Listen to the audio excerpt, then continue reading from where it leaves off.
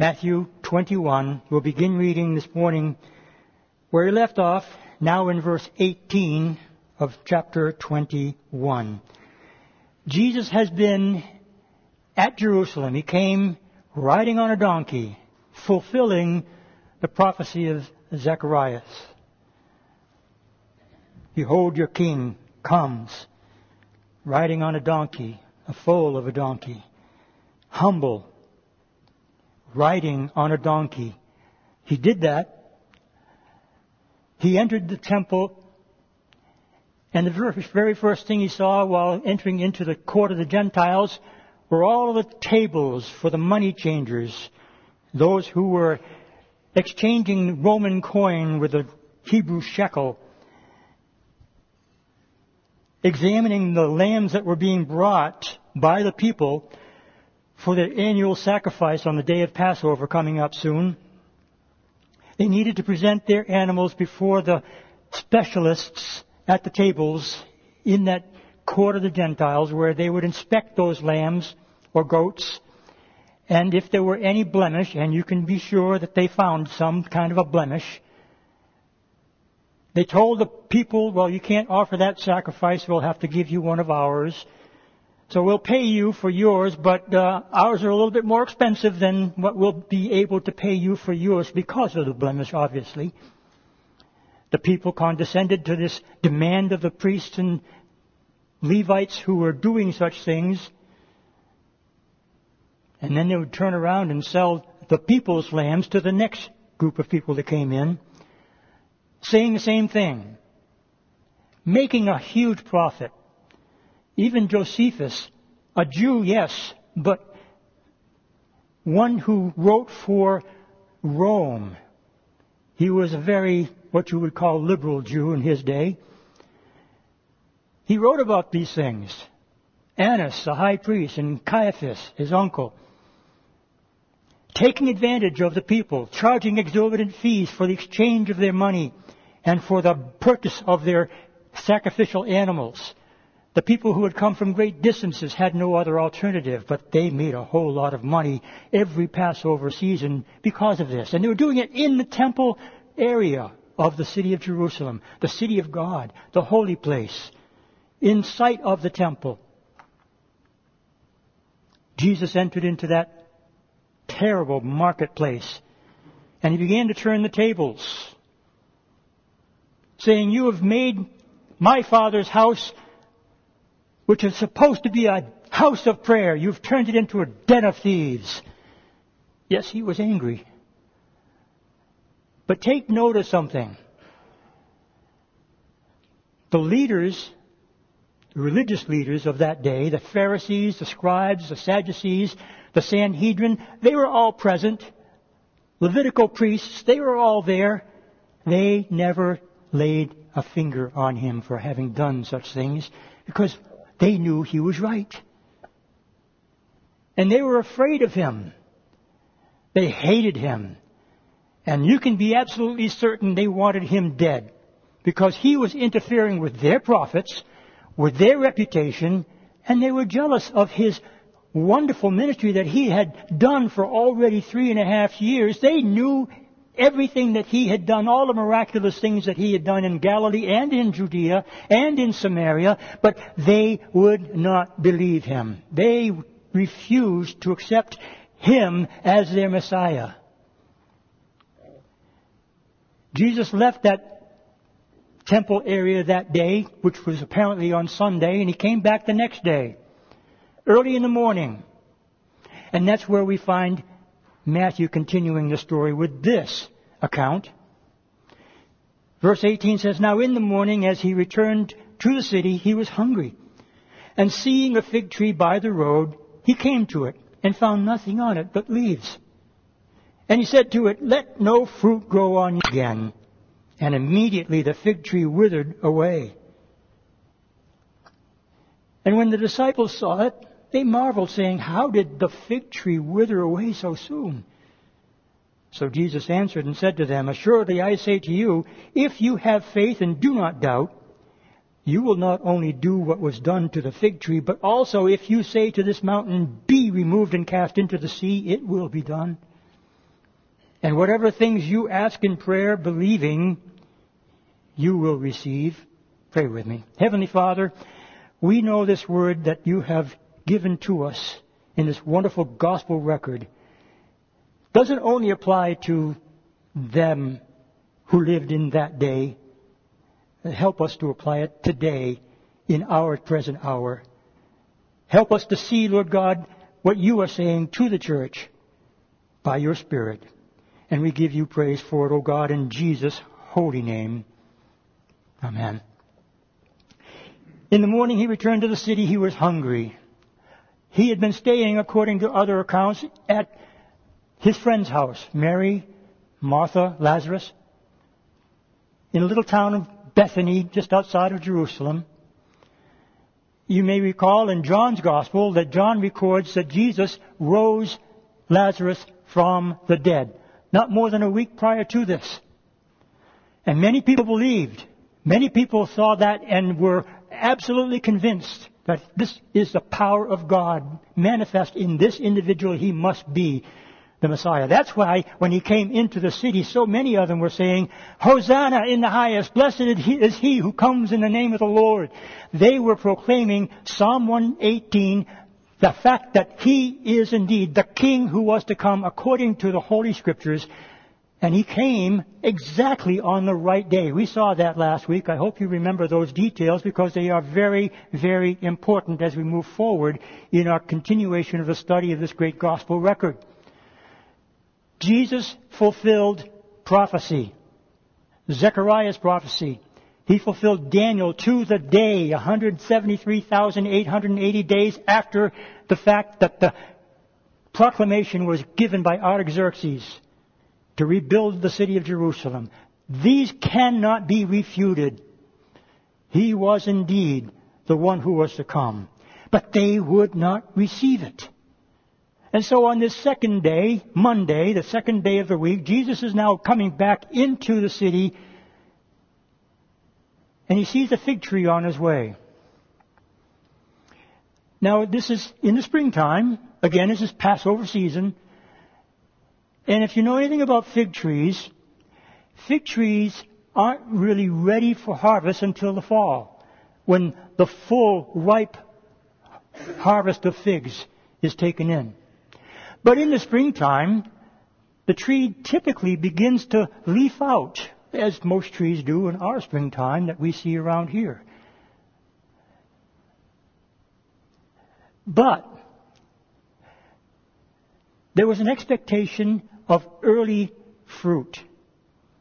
The early figs should have been on that tree, apparently, by this time. But when Jesus looked at the tree, he saw only leaves.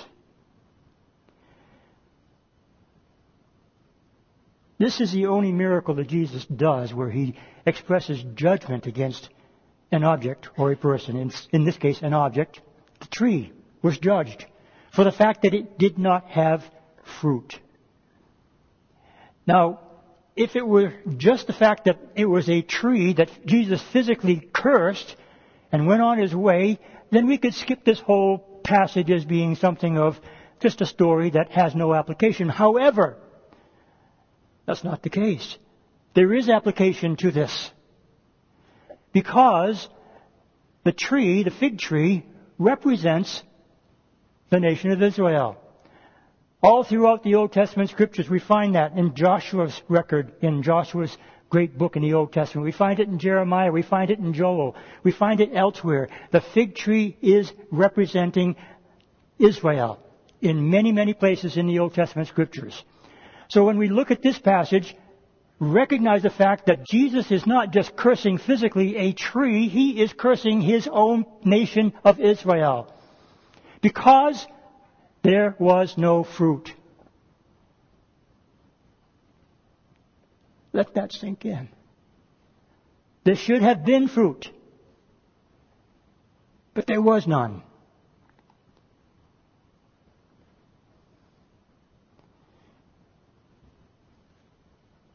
Let no fruit grow on you ever again.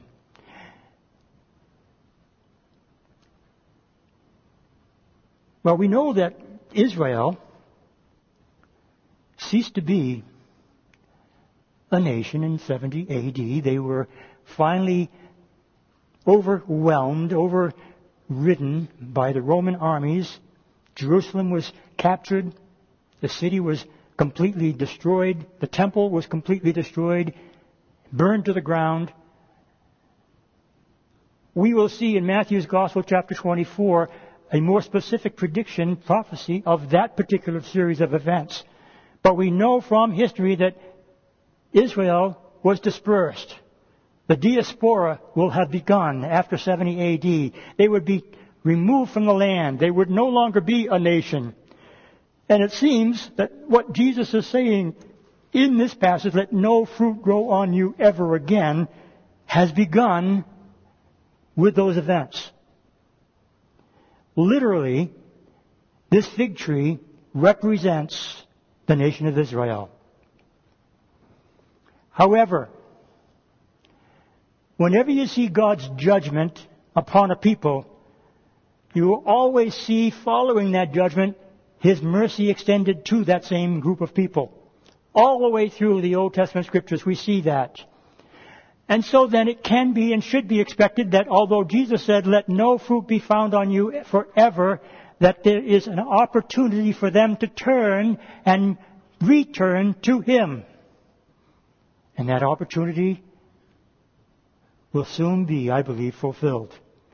In the present nation of the Jews living in that same area that once belonged to them and now does again,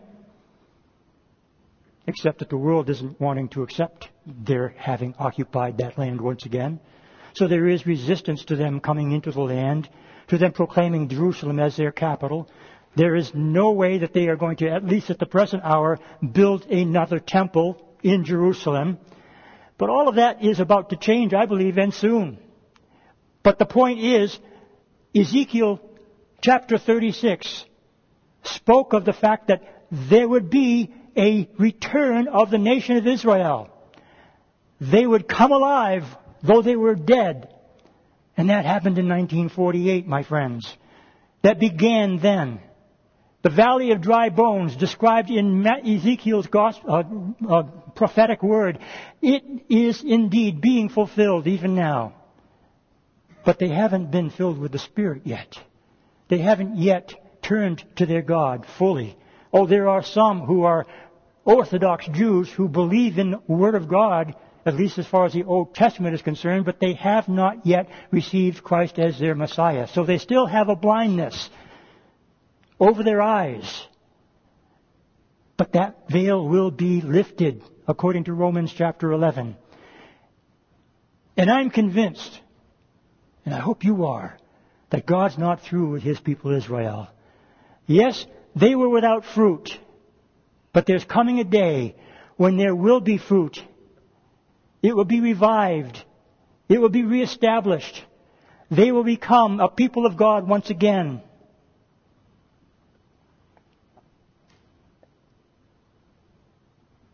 But what about us? Does any of this apply to us?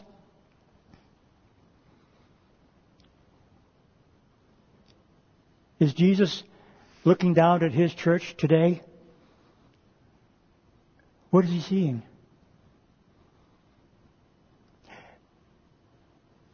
We're also told in John's Gospel that He is the vine. We are the branches. John 15. Turn there with me.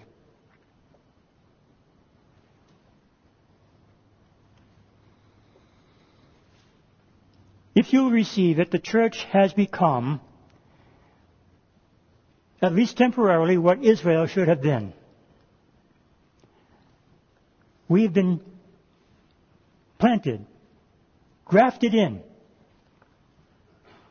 Romans chapter 9 and 10 tell us that.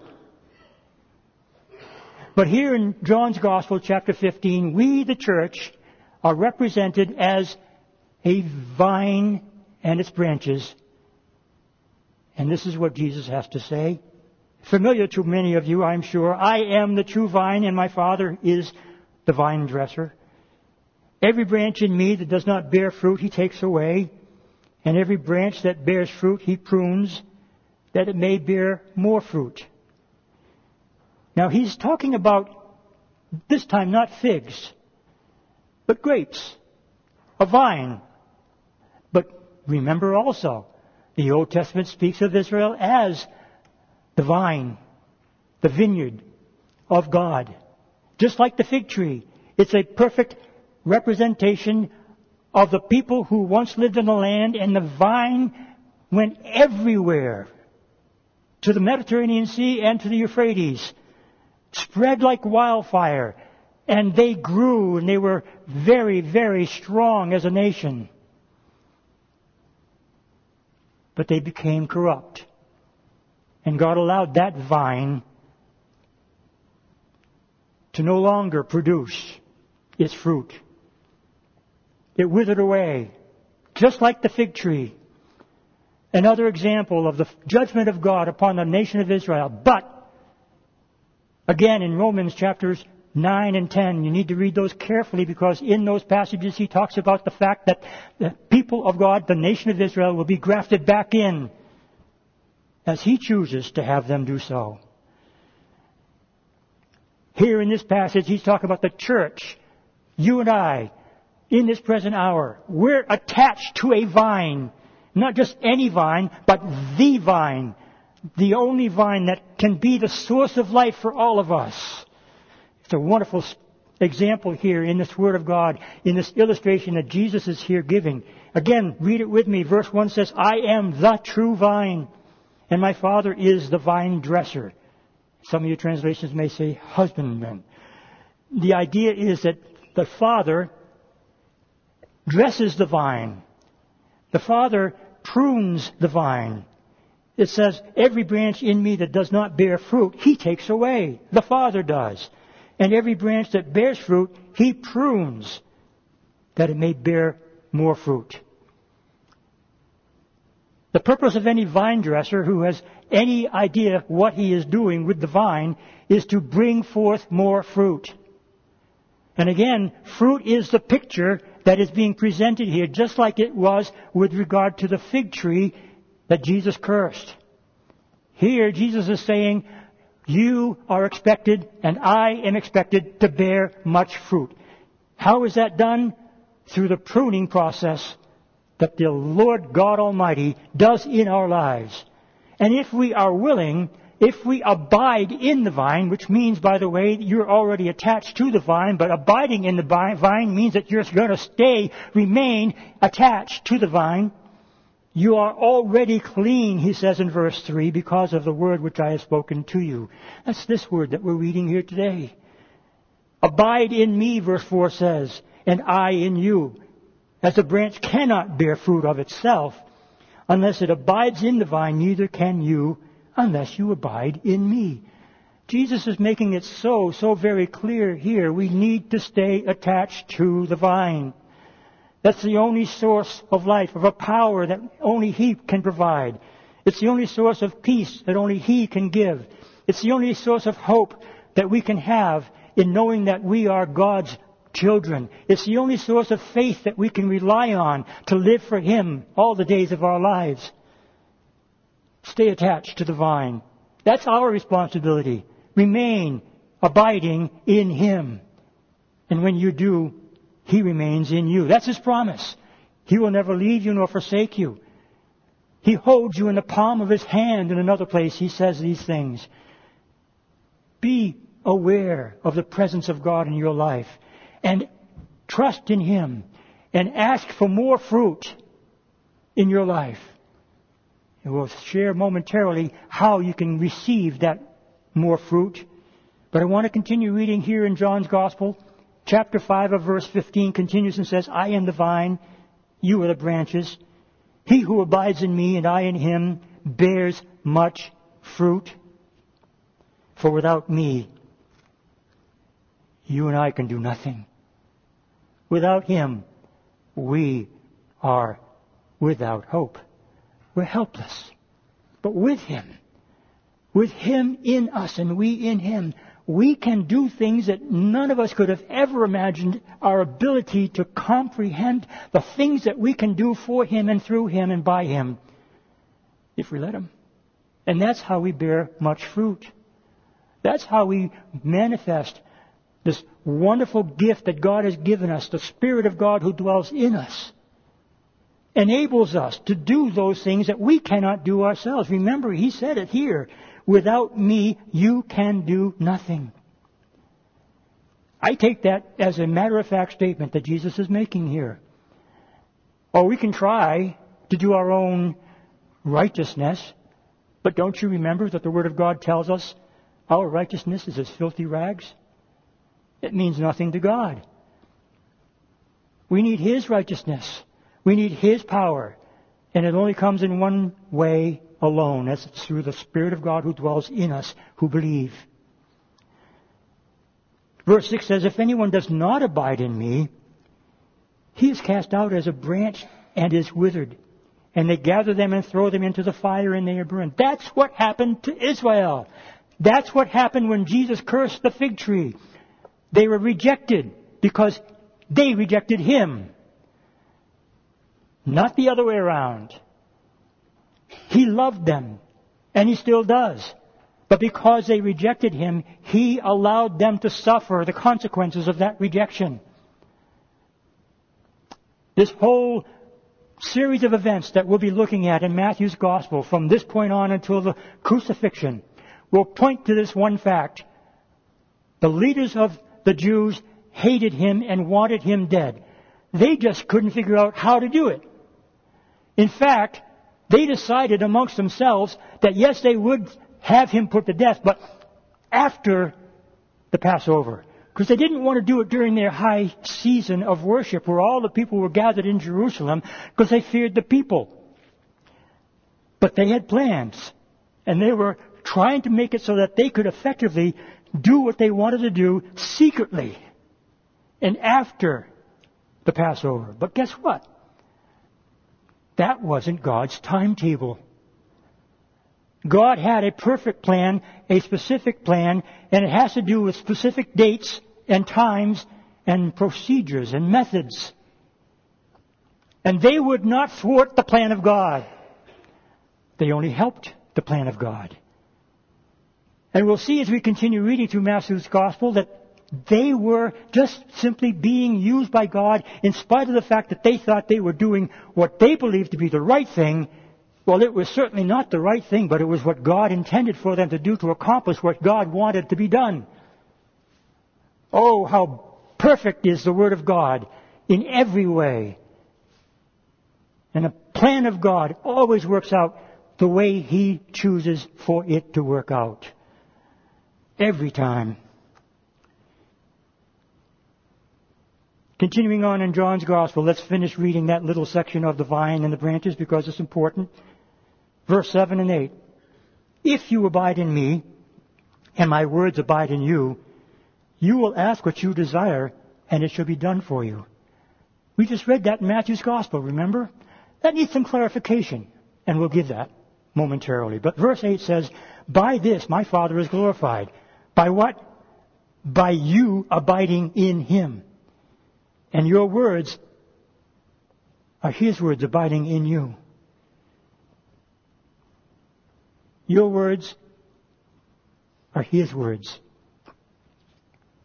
When you ask according to His words in you, you're asking correctly, rightly, and it will be answered.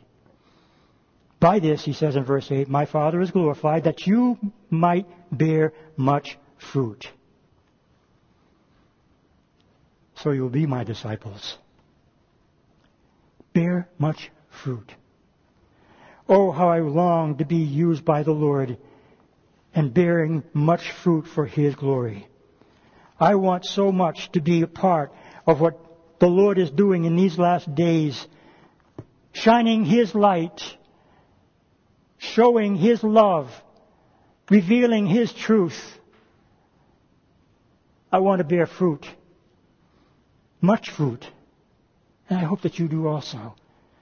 So where does that come from? I submit to you that Paul answers that question very wonderfully in the book of Galatians. Turn to Galatians chapter 5 with me this morning. In Galatians, we have the argument of the Apostle Paul in favor of grace and against the Mosaic law, the Levitical law. And he presents a marvelous case in this gospel, of this letter that he wrote to the Galatian church. The law had limitations. Oh yes, it was filled with thou shalt nots. A total of 613 laws that they needed to obey explicitly in order to be able to say, my God loves me and has saved me and given me eternal life by faith in my keeping the law. The problem was, nobody could do so. The law was a schoolmaster. It taught them something. It basically was teaching them that because of their sin nature, they could not completely fulfill all that was required in the law. They needed another way for them to be able to enter into the presence of God. And it wasn't through sacrifices, because that was never permanent. They had to do sacrifices daily. It was an ugly system. Blood, guts everywhere. But they did it faithfully, thinking that that was the only way they could enter into the presence of their God. Very few even came even close. But close is only good in horseshoes, my friends. If you can't do it all, the Lord's very, very clear on this. You miss it in any one point, you've missed it in every one of them. You can't come to God by doing. Well, how can we come? What provision has been made for us to be able to enter into the place where the Holy God resides? Because it's very clear in the Old Testament Scripture and in the New. One of my favorite Psalms, Psalm 27, David is just proclaiming, oh, I love the Lord God, my God. And there's nothing else that I desire except to enter into His tabernacle, His temple, to see His face, His glory, His beauty. Inquire of His righteousness. That's the heart of a man who loved the Lord. And it was by faith that he could proclaim that which he was proclaiming throughout the Psalms that he wrote. Yes, he was a sinner. But he came by faith, knowing that his God forgave his transgressions, cast them as far as the east is from the west, buried them in the sea of forgetfulness. His God was the God of glory, and he worshipped Him even though the temple hadn't yet been constructed. Oh, he wanted to come into the place where he could see his God dwelling among them. Many other Old Testament saints said the same as David. Read through the Scriptures and you'll see clearly that there was a connection in every one of those Old Testament saints, and that connection was faith. They didn't have everything that we have. They longed for that which we have. The writer of Hebrews tells us that they really had a handle on the fact that you must come by faith. But they didn't really know all of the details that we have presently. But that doesn't exclude them from the fact that they trusted in God to complete what He had promised. It's by faith that we are saved. Same now. The just shall live by faith came from Hosea, the Old Testament prophet. The just shall live by faith. So there must have been a way, even for them, trying to be obedient to the law. What was it? They had faith in what had been revealed to them. It's not full revelation, but what they had, they believed. And God accounted that to them, just like He did with Abraham, as faith.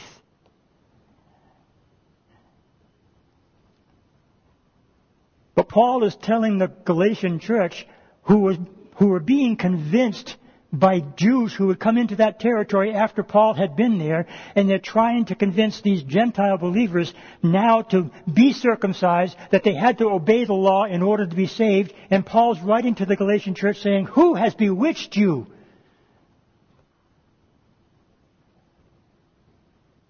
It's never, ever acceptable for anyone to teach Jesus Christ plus something. So Paul makes a distinction here between the law and grace. In chapter 5 again, writing to the Galatian church, beginning with verse 16, he says, "I say then, walk in the Spirit, and you shall not fulfill the lust of the flesh." That's how you deal with the sin issue in your life. Walk in the Spirit. For the flesh lusts against the Spirit, and the Spirit against the flesh. By the way, that's exactly what Paul was dealing with in Romans chapter 7 in his own life. I decided to do things that I shouldn't do. I don't do the things that I should do. Oh, wretched man that I am, who will deliver me from the body of this death? Paul answered that question in Romans chapter 7 and in 8. I thank my God. Through Christ Jesus my Lord, there is now therefore no condemnation. So he says, the lust of the flesh fights against the Spirit, and the Spirit against the flesh, and these are contrary to one another.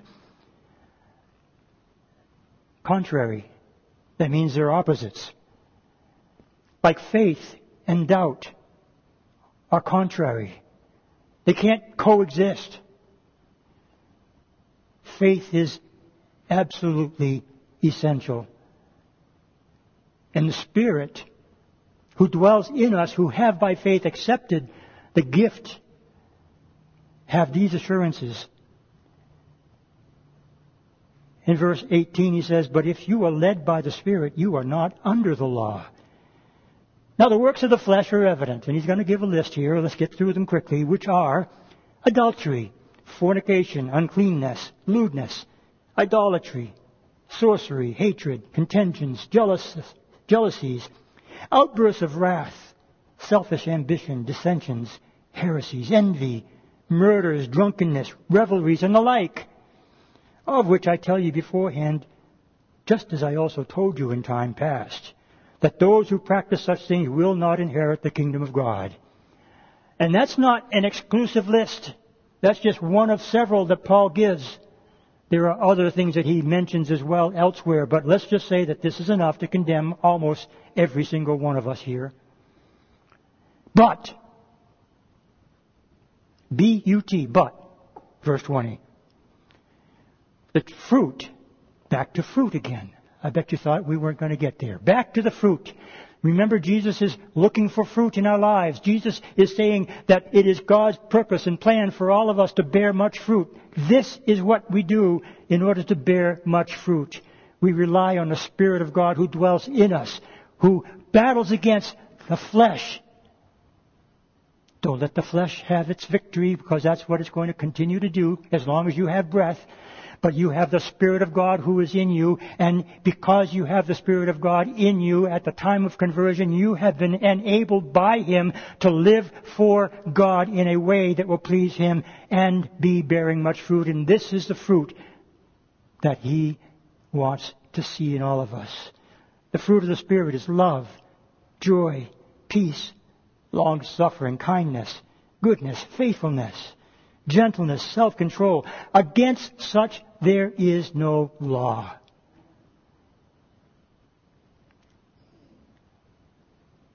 Finally, he says in verse 24, those who are Christ have crucified the flesh with its passions and desires. And if we live in the Spirit, let us also walk in the Spirit. Repeating verse 16 again, let us walk in the Spirit. That's how we bear fruit. And that's what the fruit looks like. Love, joy, peace, gentleness, long-suffering, kindness. All of those things are part of who we are in Christ.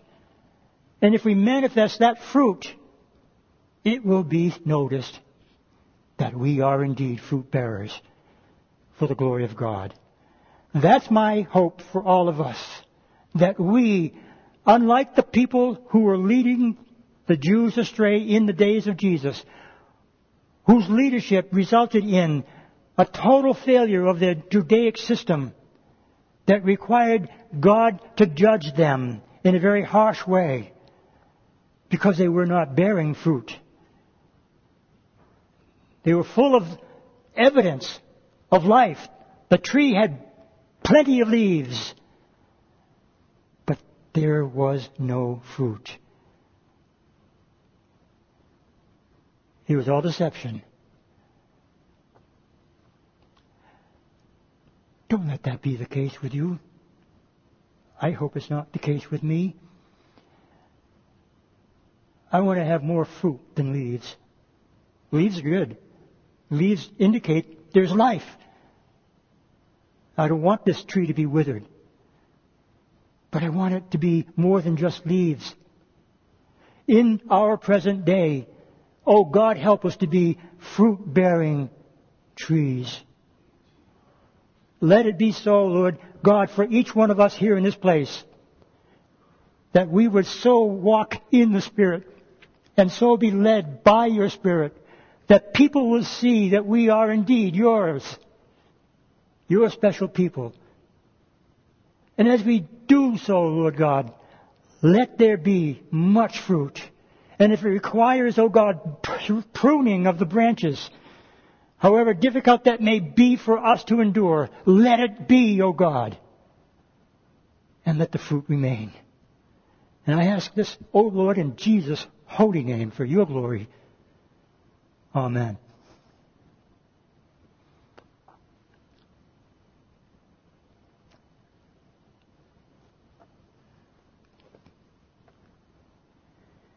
We didn't get very far in this morning's study on Gospel of Matthew, but I hope that today you understand the great need that is before us for this season of our lives.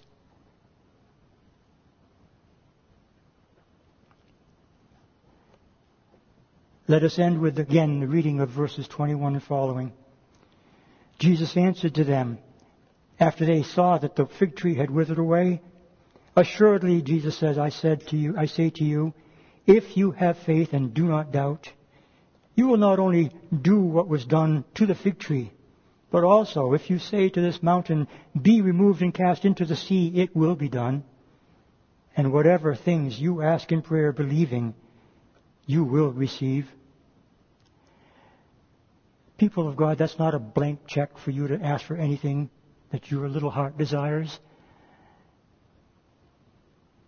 Remember what Jesus said in John's Gospel. He is in you. You are in Him. And if you ask, you are asking what He would ask, not what you would ask.